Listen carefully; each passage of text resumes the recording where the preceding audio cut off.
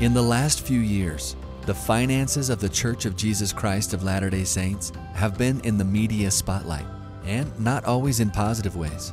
It's no secret that the church today has amassed an impressive financial reserve to ensure the accomplishment of its purposes. But it was not always so. There have been some narrow straits through which the church has had to pass to get where it is financially today.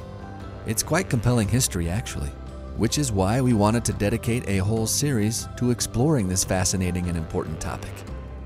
In today's episode of Church History Matters, Casey and I go back to the beginning of church finances to explore the undergirding principles in the original revelations that have gotten us to where we are today. And among them all, there is one particular principle that looms larger and is more responsible for the church's financial success than any of the others, and that is consecration. A law shrouded with some degree of mystery and confusion in the minds of some. So, in this episode, we want to at least begin dissecting what this law is and what it isn't. So thanks for joining us. I'm Scott Woodward, a managing director at Scripture Central, and my co-host is Casey Griffiths, also a managing director at Scripture Central. And today, Casey and I dive into our first episode in this series about consecration and church finance. Now let's get into it.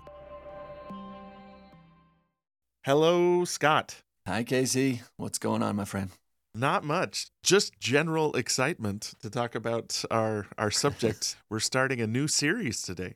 Yeah, you always seem pretty excited for whatever we're going to talk about. I get the sense that you're a fan of church history, Casey. And you as well, Scott. Hence this podcast that we invest so much time and effort into. I don't think we'd be doing this if we didn't think this stuff was kind of fun or interesting or neat or anything like that.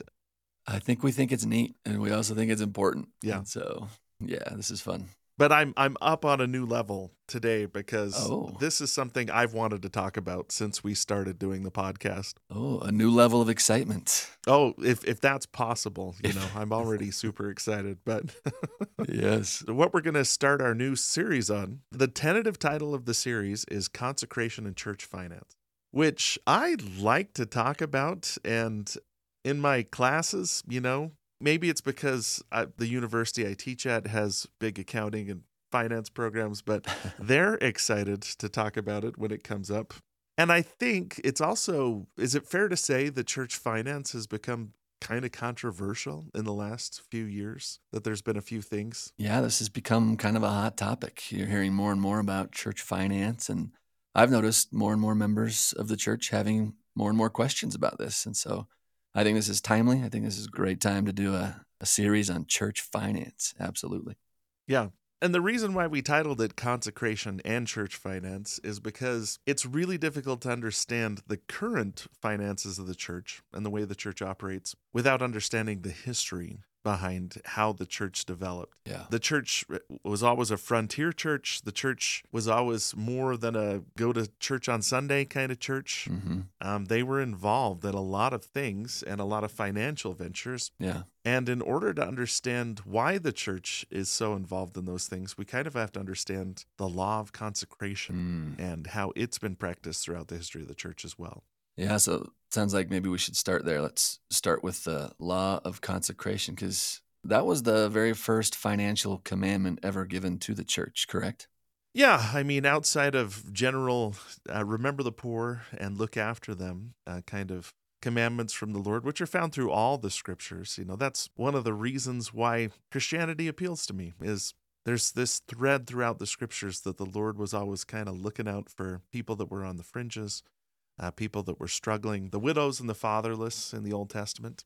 And since the church is very, very much centered around the Bible and early church members are very involved in the Bible, we would be surprised if they didn't pick up on some of these threads. Yeah, so maybe we can call this the first really clear financial commandment to members of the church, like to live as a whole. Yeah. Specifically given to the church outside the general principles of common Christian goodness and helping out the poor. But this is like, here's how we raise money for church needs and to take care of the poor. That's fair to say.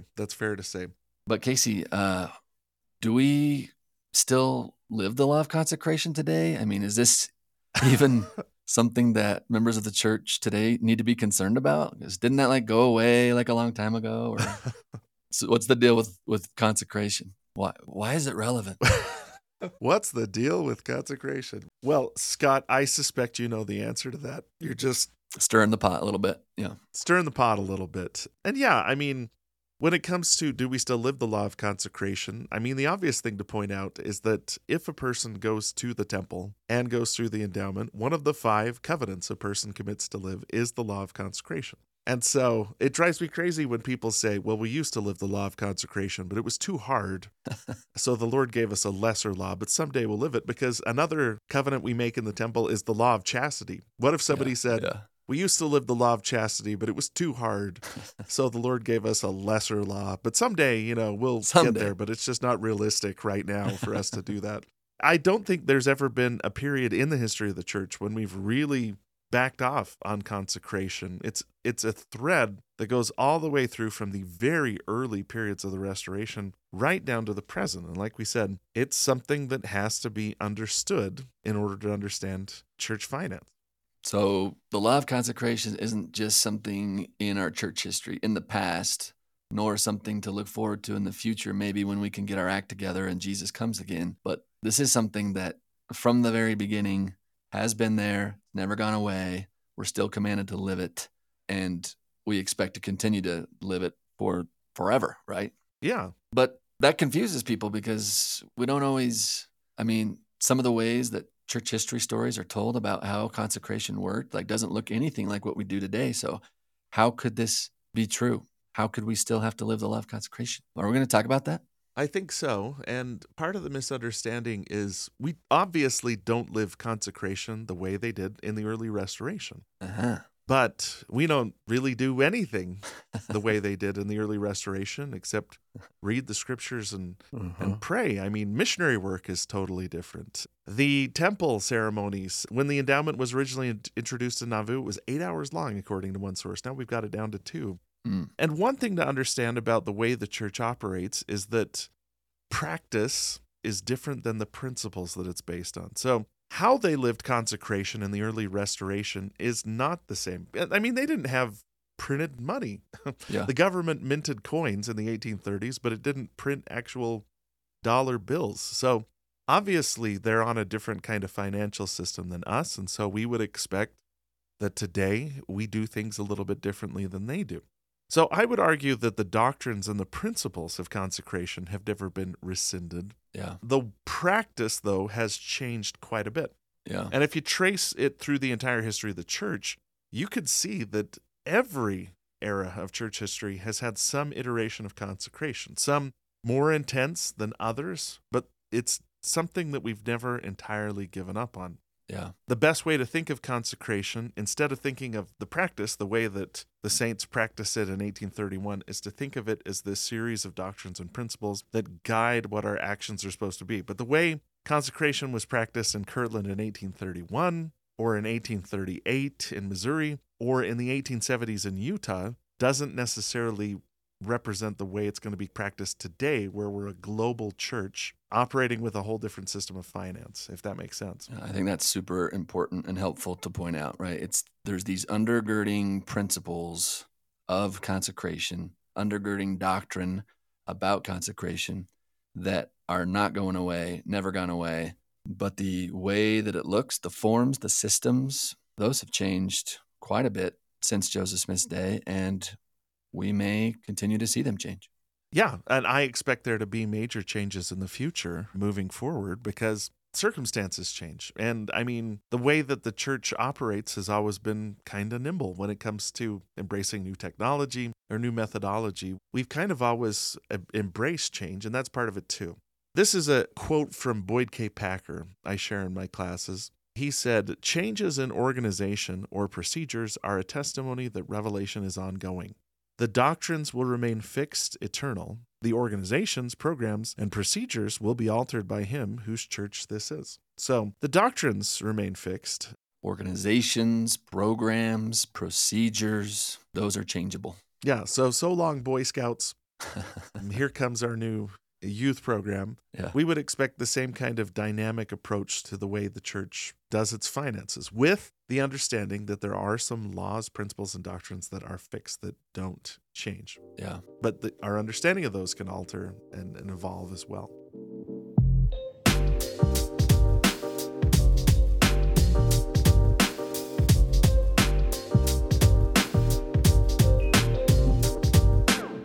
So let's dive into the history a little bit. Like we said, Joseph Smith and the early members of the church are all familiar with the Bible. They know that the Lord wants them to take care of the poor and look after the needy. And inasmuch as you've done it unto the least of these, my brethren, you've done it unto me. But the thing that they're also searching for is kind of a systematized approach to this, a guideline way to do it. And what kind of leads them down this road towards wanting to live in a consecrated manner? Yeah, I think we need to start way back in 1830, same year the church is organized. In the aftermath of the Lamanite mission in Ohio, on their way to the Native Americans out on the outskirts of the United States and across the border there, they stopped in Kirtland, Ohio. There was massive conversions there. Maybe we need to do a whole series on just the Lamanite mission or missionary work in the church at some point because there's so much history here. But the upshot is there was this really important convert named Sidney Rigdon that joins the church in Kirtland. The church in Kirtland begins to swell and grow. Meanwhile, Sidney wants to meet Joseph Smith, and so he travels to New York, meets Joseph Smith, and shortly after they meet, Doctrine and Covenants 35 is given, where the Lord basically connects Joseph and Sidney at the hip. He tells Sidney, among other things, that he should become Joseph's scribe for the Bible translation project that Joseph was then beginning, kind of in the early stages of the JST. And so Sidney Rigdon becomes his scribe, stays in New York with Joseph for a few months. And shortly after they begin work together, the Enoch revelation is given. Ooh, the Enoch revelation. Da-dum. That sounds either inspirational or ominous. I can't decide, but tell us a little bit about the Enoch revelation, what that was. The Enoch revelation. Yes, it's actually so significant and foundational to the restoration. It doesn't get enough love, honestly. It sets things in motion in such a way as to really get us to where we're at today in so many ways. So the Enoch revelation is really Moses chapter 6 and 7 today in our Pearl of Great Price. And it adds 116 verses of detail to the Enoch story. It's where we learn about the city of Enoch, that he established a city of holiness that was called Zion. It's where we get the famous verse in chapter 7, verse 18, where the Lord called his people Zion because of 4 markers. Here they are. Number 1, they were of one heart. Number 2, one mind. Number 3, they dwelt in righteousness.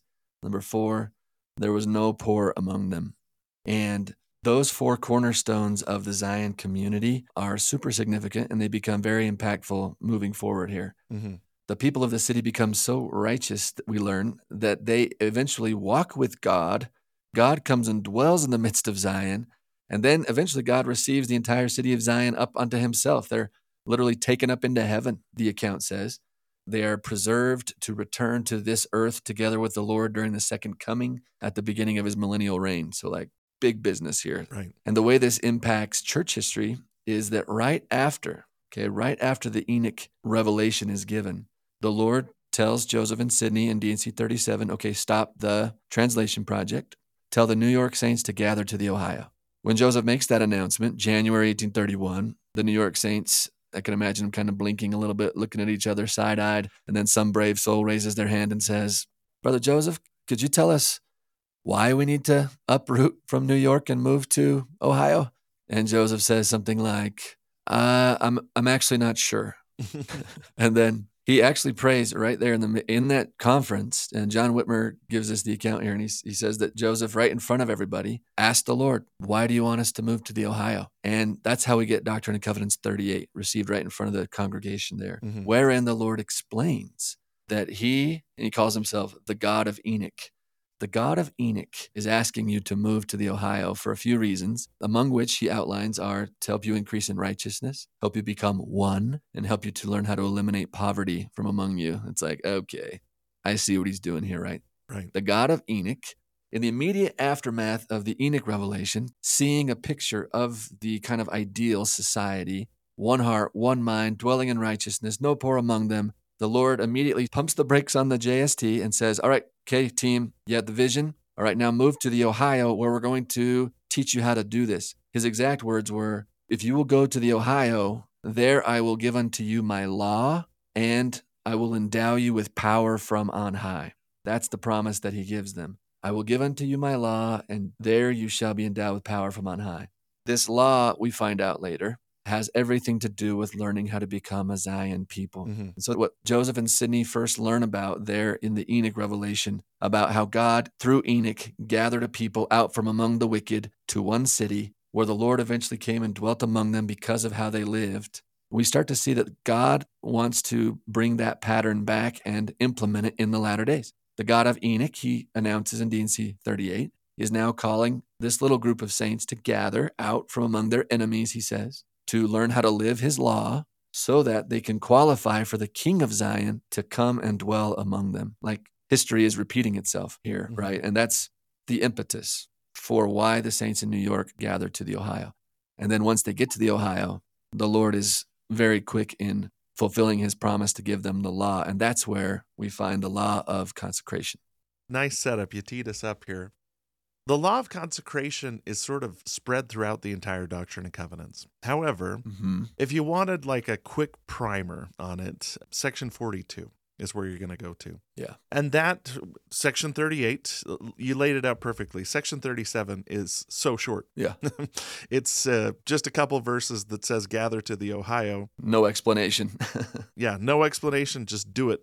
Then section 38 is much longer, and it kind of has these two things. If you go to the Ohio, you'll receive my law, and I will give you an endowment with power, which again shows that this idea of a temple and consecration are linked to each other intrinsically from the beginning. And I always ask my students to look in D&C 42, which is the law that was received. Mm-hmm. Look in D&C 42 through the lens of Moses 7, verse 18.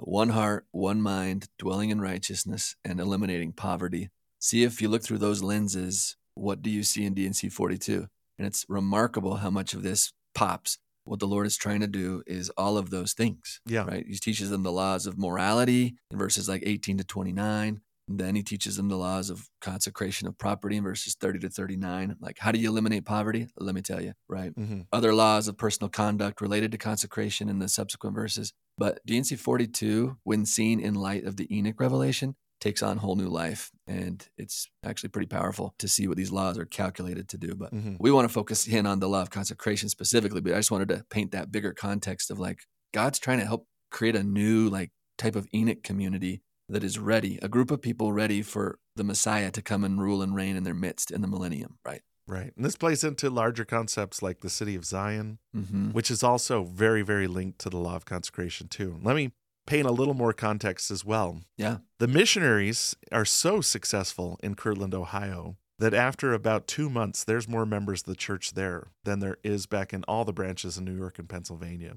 So this is also a smart move. Let's get everybody together. Isn't it like 3 to 1? Yeah, something like that. Yeah, it's like 300 in Kirtland to 100 in New York or something like that. Yeah, so this is a smart move generally just to bring the strength together. The other thing is the members of the church in Kirtland also have some great resources. The main store in Kirtland, Ohio, which is still there today, it's a church historic site, is the Newell K. Whitney store. Newell K. and Ann Whitney, Elizabeth Ann Whitney, his wife, were early converts to the church. And Joseph Smith immediately obeys the commandment, starts preparing to move his family to Kirtland. There's this classic story where Newell K. Whitney's working in his store. He said that a sleigh pulled up and a man jumped out and walked in and said, "Newell K. Whitney, thou art the man." And Newell K. Whitney, this is all according to Ann Whitney, she's the one that tells the story, said, "Sir, you have the advantage of me. I could not call you by name as you have me." And the man says, "I am Joseph the prophet. You prayed me here. Now what would you have with me?" So great.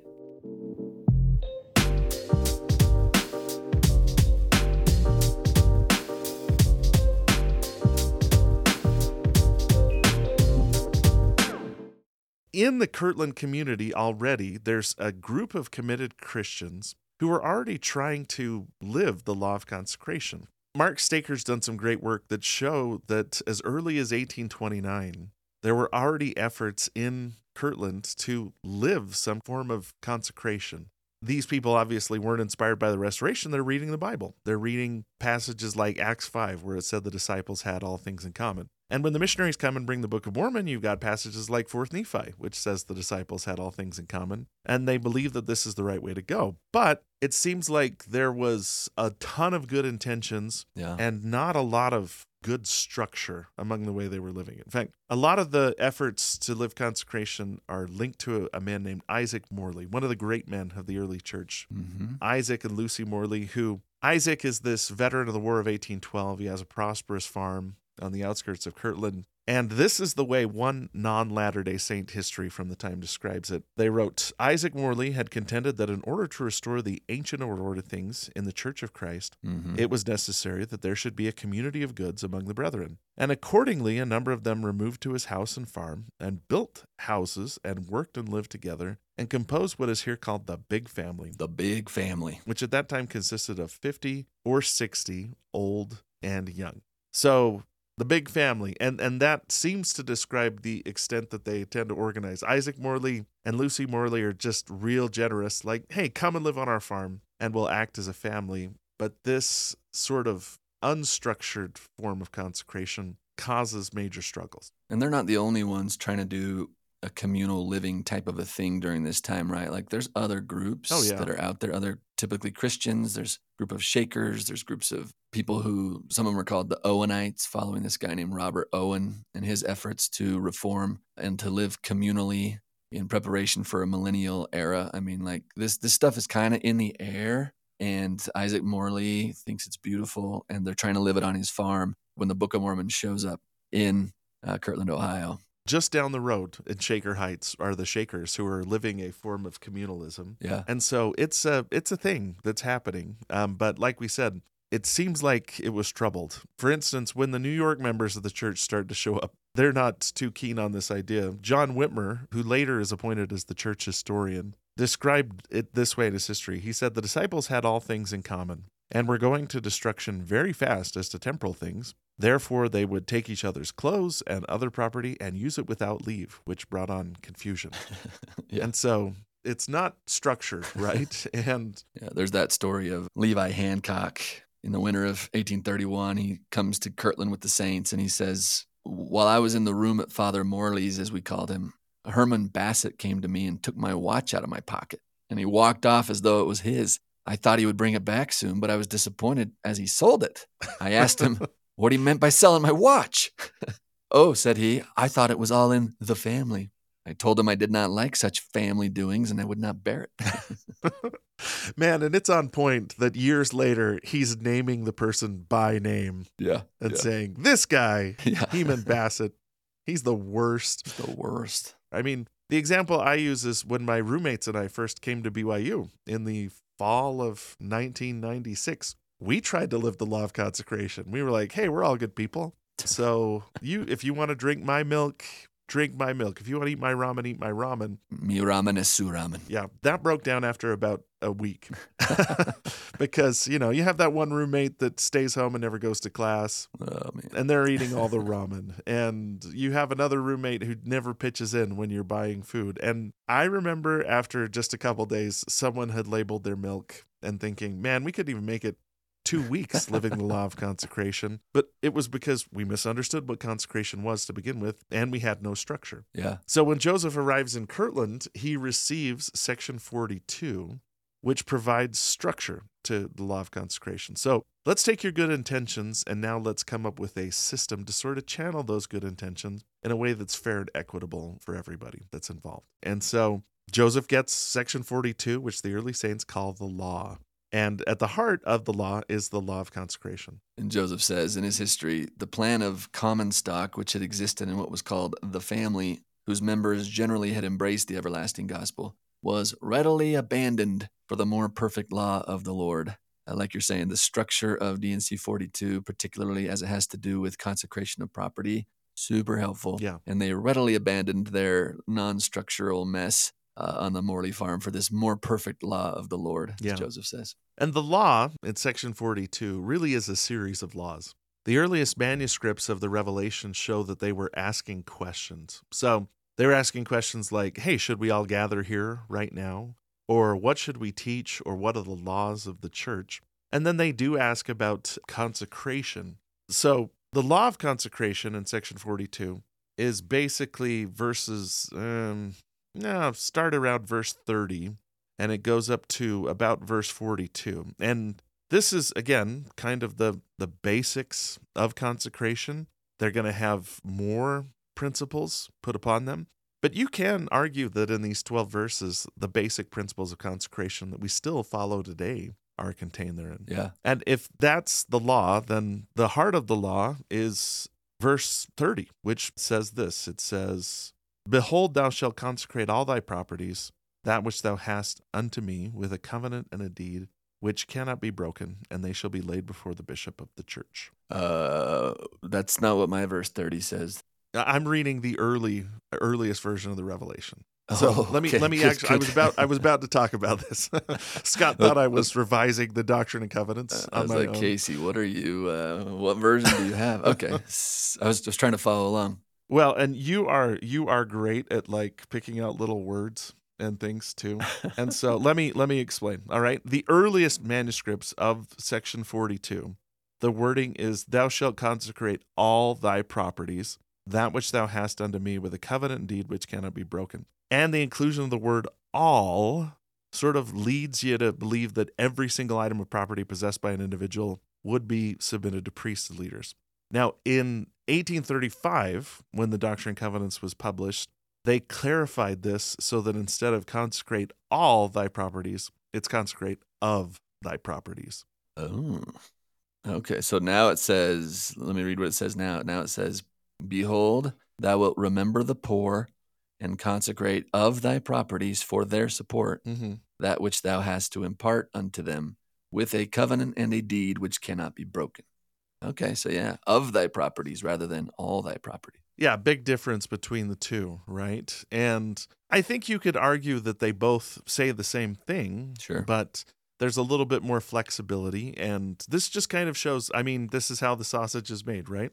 They go through and publish this version. This is what the earliest revelation says and what the Book of Commandments says also. But then in 1835, they clarify "of," which allows a little bit more mental flexibility. Yeah. The connotation here is that consecration denotes a sacrifice of resources to benefit the poor, Yeah. but leads away from a completely communal interpretation of the law, which would require all property to be given to the church. Which would be very easy for them to misinterpret given the spirit of the times, Yeah. with communal living happening, in various places throughout the U.S. and even right there in Ohio. Yeah. So this isn't kind of a, hey, we're just going to throw everything into a common collection and anybody can take anything they want. But it's also more intense than just a, hey, generally be kind to the poor and share with when you can. It says that there's going to be a covenant and a deed that a person enters into. It's going to be structured. And that covenant and a deed is like really strong. It's a legally binding deed, right? You're actually legally giving your property to the church.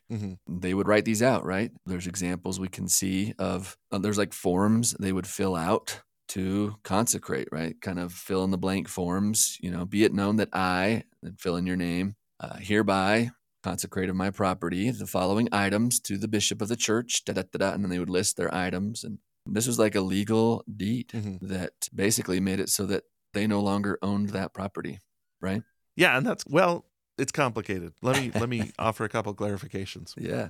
The next verse says, "Inasmuch as ye impart of your substance unto the poor, you will do it unto me, and they shall be laid before the bishop of my church and his counselors, 2 of the elders or high priests, such as he shall appoint, or has appointed or set apart for that purpose." So you did go to the bishop, and on these early forms that we can see, you would consecrate what you had to the bishop. So the way these forms look is, I've got Levi Jackman's. You just brought him up, but I've got Levi Jackman's form of consecration before me. Yeah. And the form has certain parts that are You printed. actually have his form in front of you right there. I'm looking at it right now. Holy smoke. "Be it known that I, Levi Jackman of Jackson County, state of Missouri, having become a member of the Church of Christ, organized according to the law established by the revelations of the Lord, on the 6th day of April 1830, do of my own free will and accord, having first paid my just debts, grant and hereby given to Edward Partridge." Edward Partridge is the first bishop of the church. He's actually called in section 41, the revelation right before the law is given. said church the following described property. And then it's not going to take long to read Levi Jackman's property.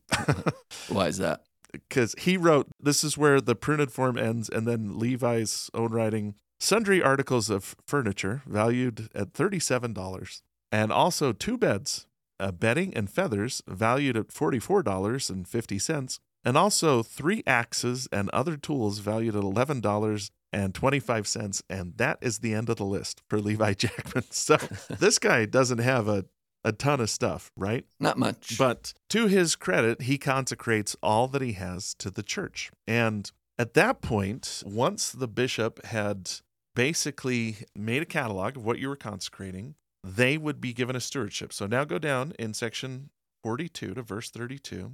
And he says, every man shall be made accountable unto me, a steward over his own property, or that which he has received by consecration, as much as is sufficient for himself and family. And so there was private property under the law of consecration. It wasn't like the big family where Heman Bassett comes in and takes Levi's watch and walks out. Once a person had been given a stewardship, they owned that stewardship. Person couldn't come into your house and take your goods or materials because it was your stewardship. You owned it, essentially. But wasn't it more like a legal deed of lease rather than ownership? Because I think the church still owned the property. Yeah. And leased it back to you as like a legal deed of lease.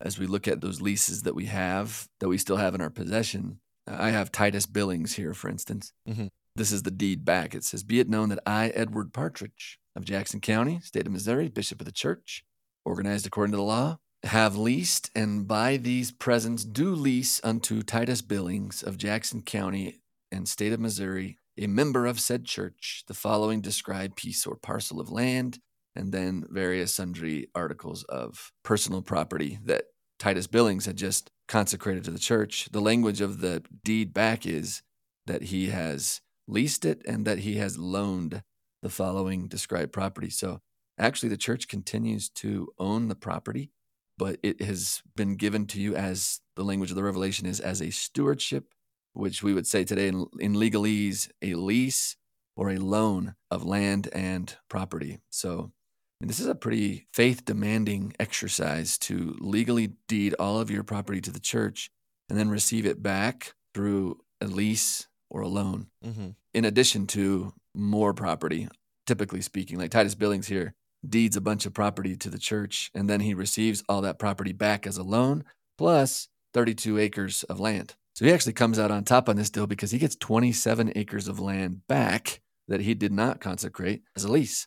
And so that spells a very strong faith-based exchange between church member and the bishop in terms of consecrating your property. So you're actually relinquishing your legal right to the property, which might sound like, holy cow, but today the same thing happens as we pay tithing or give anything else to the church. Like once you give it, once you donate it, it's no longer yours. You can't get it back. You can't say, actually, I changed my mind.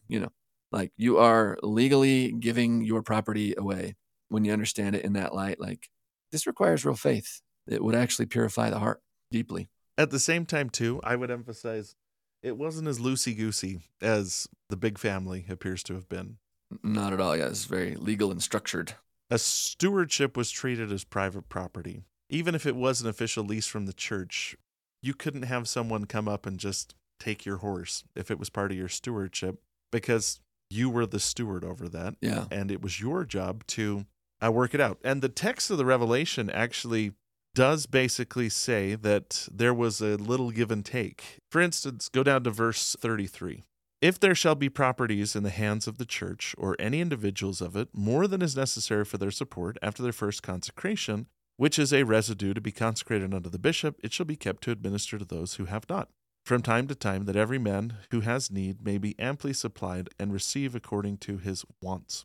And so this seems to suggest that the basic aim of the consecration was to meet needs, that you would take care of a person's basic needs. Let's make sure everybody's got food, clothing, shelter. Let's make sure that nobody's starving to death. But at the end of that, he also says, if there's residue left over, we can take care of a person's wants, which seems to suggest that it's not just about bare level subsistence either, that if everybody's taken care of, then we can reassess and sort of say, hey, we have all your needs taken care of. Now, what do you want? And from that, we could deal with that. Yeah, I like the phrase there in verse 33 that every man who has need may be amply supplied. Yeah. Right. This is a law of abundance, not a law of scarcity. Yeah. Right. This isn't people standing in long lines waiting for watered down soup. Right. This is, if everyone lives this and consecrates, then everyone's needs are going to be amply supplied, and we'll also be able to receive according to his wants, which may mean things that you want. It could also mean things that you lack, depending on how that word is used. But the point is amply supplied, not barely supplied, not scarcely supplied. Like, this is a law of abundance. Correct. And the documents we have suggest there was a high degree of sensitivity as to a person's needs. For instance, this is a letter Joseph Smith wrote to Bishop Partridge. Edward Partridge, the first bishop, is going to administer this in Kirtland. Joseph wrote, "The matter of consecration must be done by the mutual consent of both parties." So it wasn't the bishop saying, this is how it's going to be, buddy. The bishop worked to achieve mutual consent.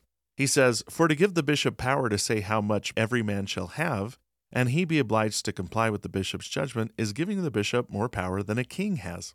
And upon the other hand, to let every man say how much he needs, and the bishop be obliged to comply with his judgment, is to throw Zion into confusion and make a slave of the bishop.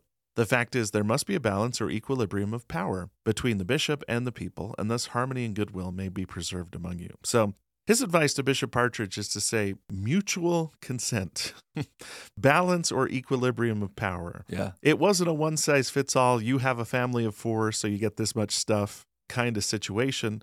Bishop Partridge had to put in a ton of work to find out what the different needs and wants were of each family, and then figure out how to move forward from there. Yeah, that's huge. Agency must prevail on both sides.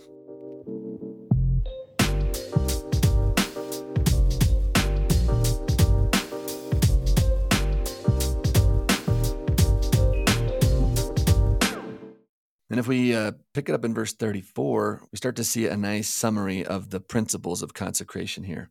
I see 3 or 4 principles here. Verse 34 says this: "Therefore the residue," or what's left over of your surplus, "shall be kept in my storehouse to administer to the poor and the needy." Okay, there's point number 1, principle number 1 of the law of consecration: to administer to the poor and the needy, "as shall be appointed by the high council of the church and the bishop and his council."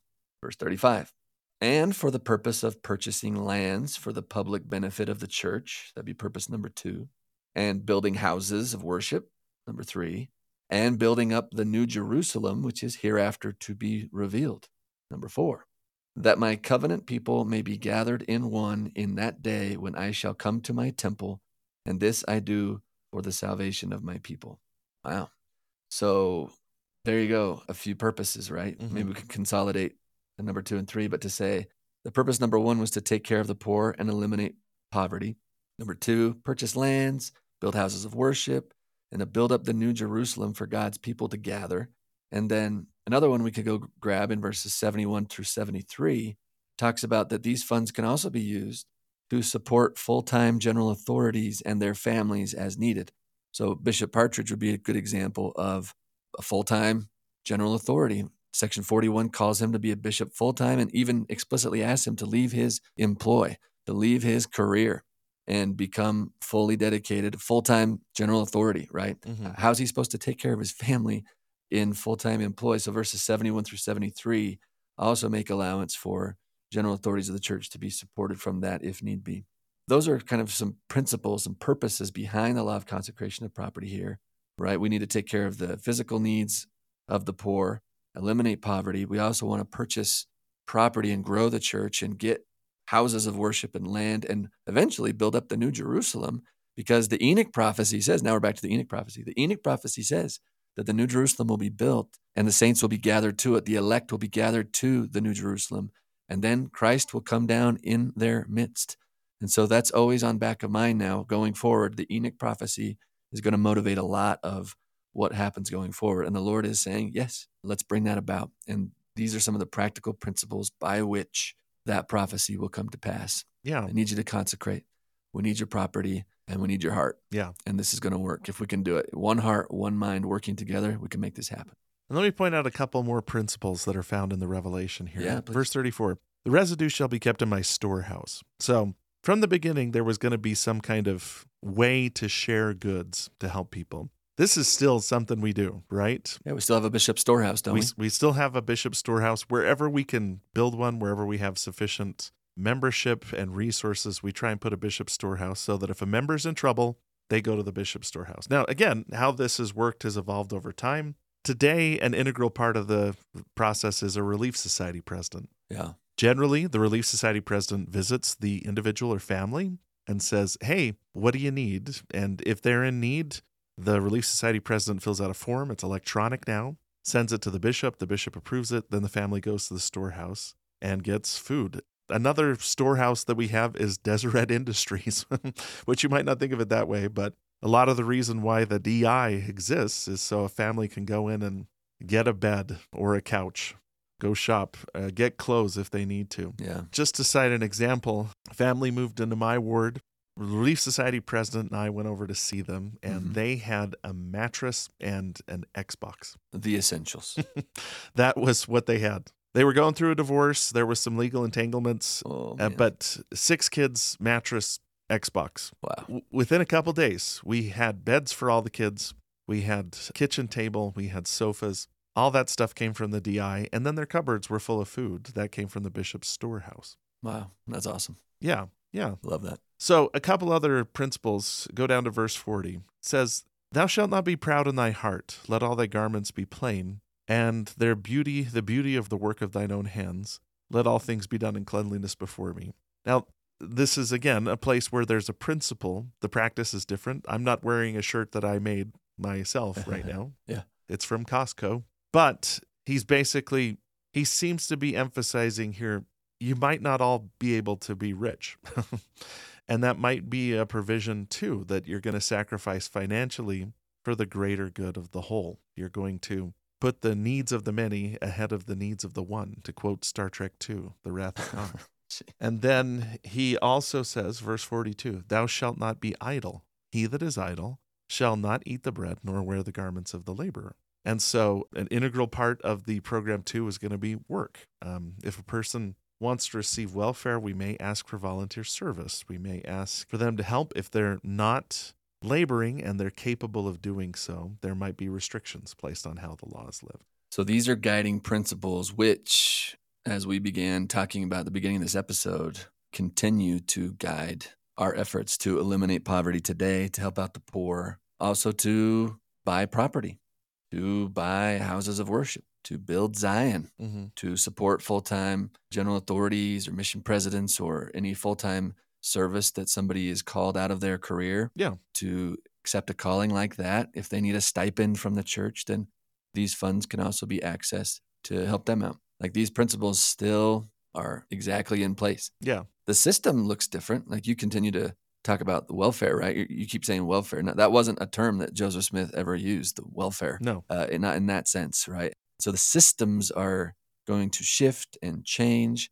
as we mentioned, and yet the principles undergirding it all continue to abide, continue to be what drives every system that any president of the church has endorsed. Yeah, the practice is different, but the principles can be applied widely. For instance, take a look at this quote from Thomas S. Monson. And boy, if there's somebody that knows about church welfare and consecration, it was Thomas S. Monson, right? We'll maybe get into his story a little bit, but he's made a bishop when he's 22, over a ward of 1,000 people, 100 widows. Wow.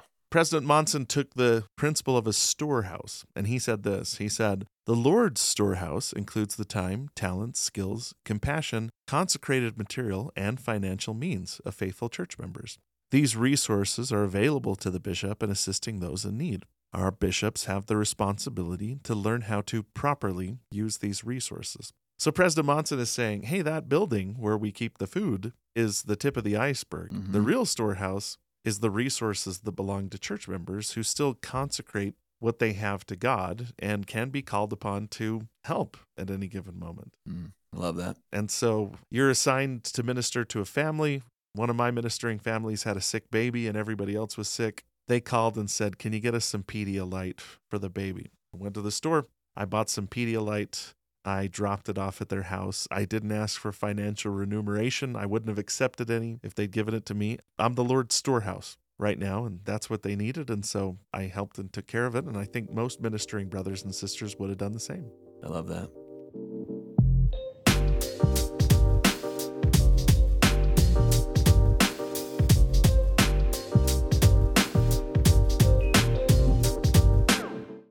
I have this from Wilford Woodruff, 1834. It's in his handwriting, so I'm going to try to read this out. It says at the very top, Clay County, Missouri, December 31st, 1834. Be it known that I, Wilford Woodruff, freely covenant with my God, that I freely consecrate and dedicate myself, together with all my property and effects unto the Lord, for the purpose of assisting in building up his kingdom, even Zion, on the earth, that I may keep his law and lay all things before the bishop of his church, that I may be a lawful heir to the kingdom of God, even the celestial kingdom, close quote. That was Wilford Woodruff doing exactly in 1834 what I just heard you tell me, Casey, that all that I have, all my property, anything that is needed, like I freely consecrate it to building up the kingdom. Somebody needs me. If the bishop has need of something from me, I hope he can know that he can count on me. I'd be happy to step up and help out. And that's the undergirding principle here. And the fact that that's given in 1834, several years after the law of consecration was given, shows that this wasn't a quick flash-in-the-pan experiment that they abandoned really quickly. They were sincerely trying to live this during the entire Kirtland period, although there are bumps and ups and downs and problems along the way. Yeah, which we're going to talk about. We'll get there. Yeah. We'll get there. Yeah. And so as these bumps and ups and downs come along the way, a couple other provisions are kind of put into place. For instance, person consecrates all that they have to the church, and then they're given their stewardship back. What if a person no longer wants to participate in the law of consecration? D&C 51, verse 5.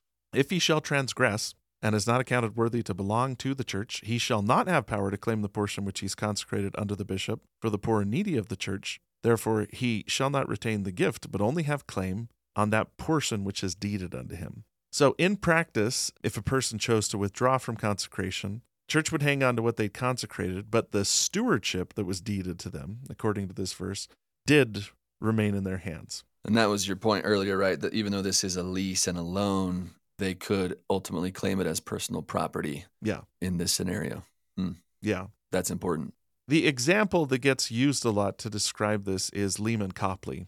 And Lehman's a complicated guy, and I'm willing to go a little bit easier on Lehman than I used to be. Okay. Just because I went to Kirtland and I talked to this dear man named Carl Ricks Anderson, who has done a lot of work on Lehman Copley. And Carl and I had a big talk, and he said, hey, Lehman's not such a bad guy. Go easy on the guy. But the story is kind of dealt with in Doctrine and Covenants 54. So if you want to look in Doctrine and Covenants 54, I'll give you the basics of the story. Church members had been commanded to gather to Ohio, and they gathered in groups. Branches traveled together. The Palmyra branch of the church was led by Lucy Mack Smith. The Fayette branch was led by David Whitmer. And then there's the Colesville branch, which consists of the Knight family, some of Joseph's earliest and most faithful friends. They're led by Newell Knight, who brings his group to Kirtland. And when they get there, they're assigned under the law of consecration to live on the property of Lehman Copley. Lehman Copley is this more well-off member of the church, but he also has a complex history where he was a Shaker. So he was familiar with communalism, and Lehman actually asked for a revelation about the Shakers. He and Sidney Rigdon and Parley P. Pratt, this is section 49, are asked to go and visit the Shakers and read the revelation. The Shakers completely reject it. The leader of the Shakers apparently really tore into Lehman, and this kind of shook his faith. Ashbel Kitchell. Ashbel Kitchell. Yeah. What a great name, right? What a great name. If I have another son, his name will certainly be Ashbel Kitchell Griffiths. But Nice. The bottom line is that Lehman Copley starts to waffle a little bit. And the Colesville Saints, led by Newell Knight, are already living on his property and already making improvements. And Lehman sort of starts to waver. Yeah, it seemed like Ashbel Kitchell's really lighting into Parley P. Pratt and Lehman watching that happen. And then when Ashbel turns on Lehman himself and says, you should know better, right? And he really kind of lays into Lehman too. Then at that point, it seems like his faith is shaken to some degree in the whole restoration project. And that's when, he's going to I think you were about to say, but he's going to kick these people off his farm, right? Yeah. And the Colesville branch, quite understandably, are not happy about this. I mean, Yeah. they've already traveled all the way from New York.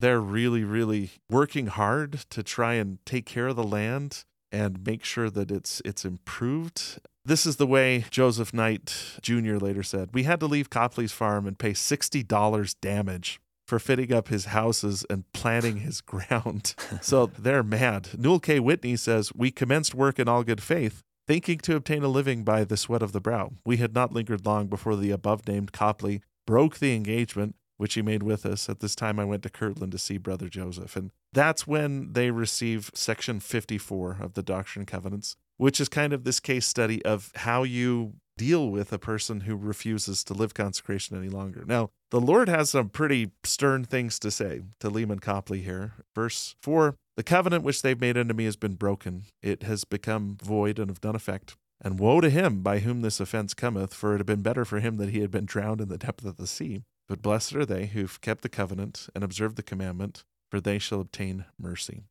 And then he assigns the Colesville branch, says that they're going to move on to Missouri. They're going to move on to Missouri and help build the city of Zion, which they do. They run into more trouble there. The Colesville branch is amazing. We need to do a whole series just on them. Yeah, they're so good. Yeah, Lehman goes back and forth in church membership over the next couple of years. Again, I'm going to stick up for the guy and say he was a new convert. To have his formal spiritual leader, Ashbel Kitchell, lay into him like that shook him up. Mm-hmm. And it seems like he does repent to a certain degree, though he does end up outside the church. So it's going to be a bumpy road to live consecration, right? The ideals of consecration, which are very, very much idyllic, they're looking towards the best in people, are going to run into the fear and greed and sometimes selfishness that people can exhibit to.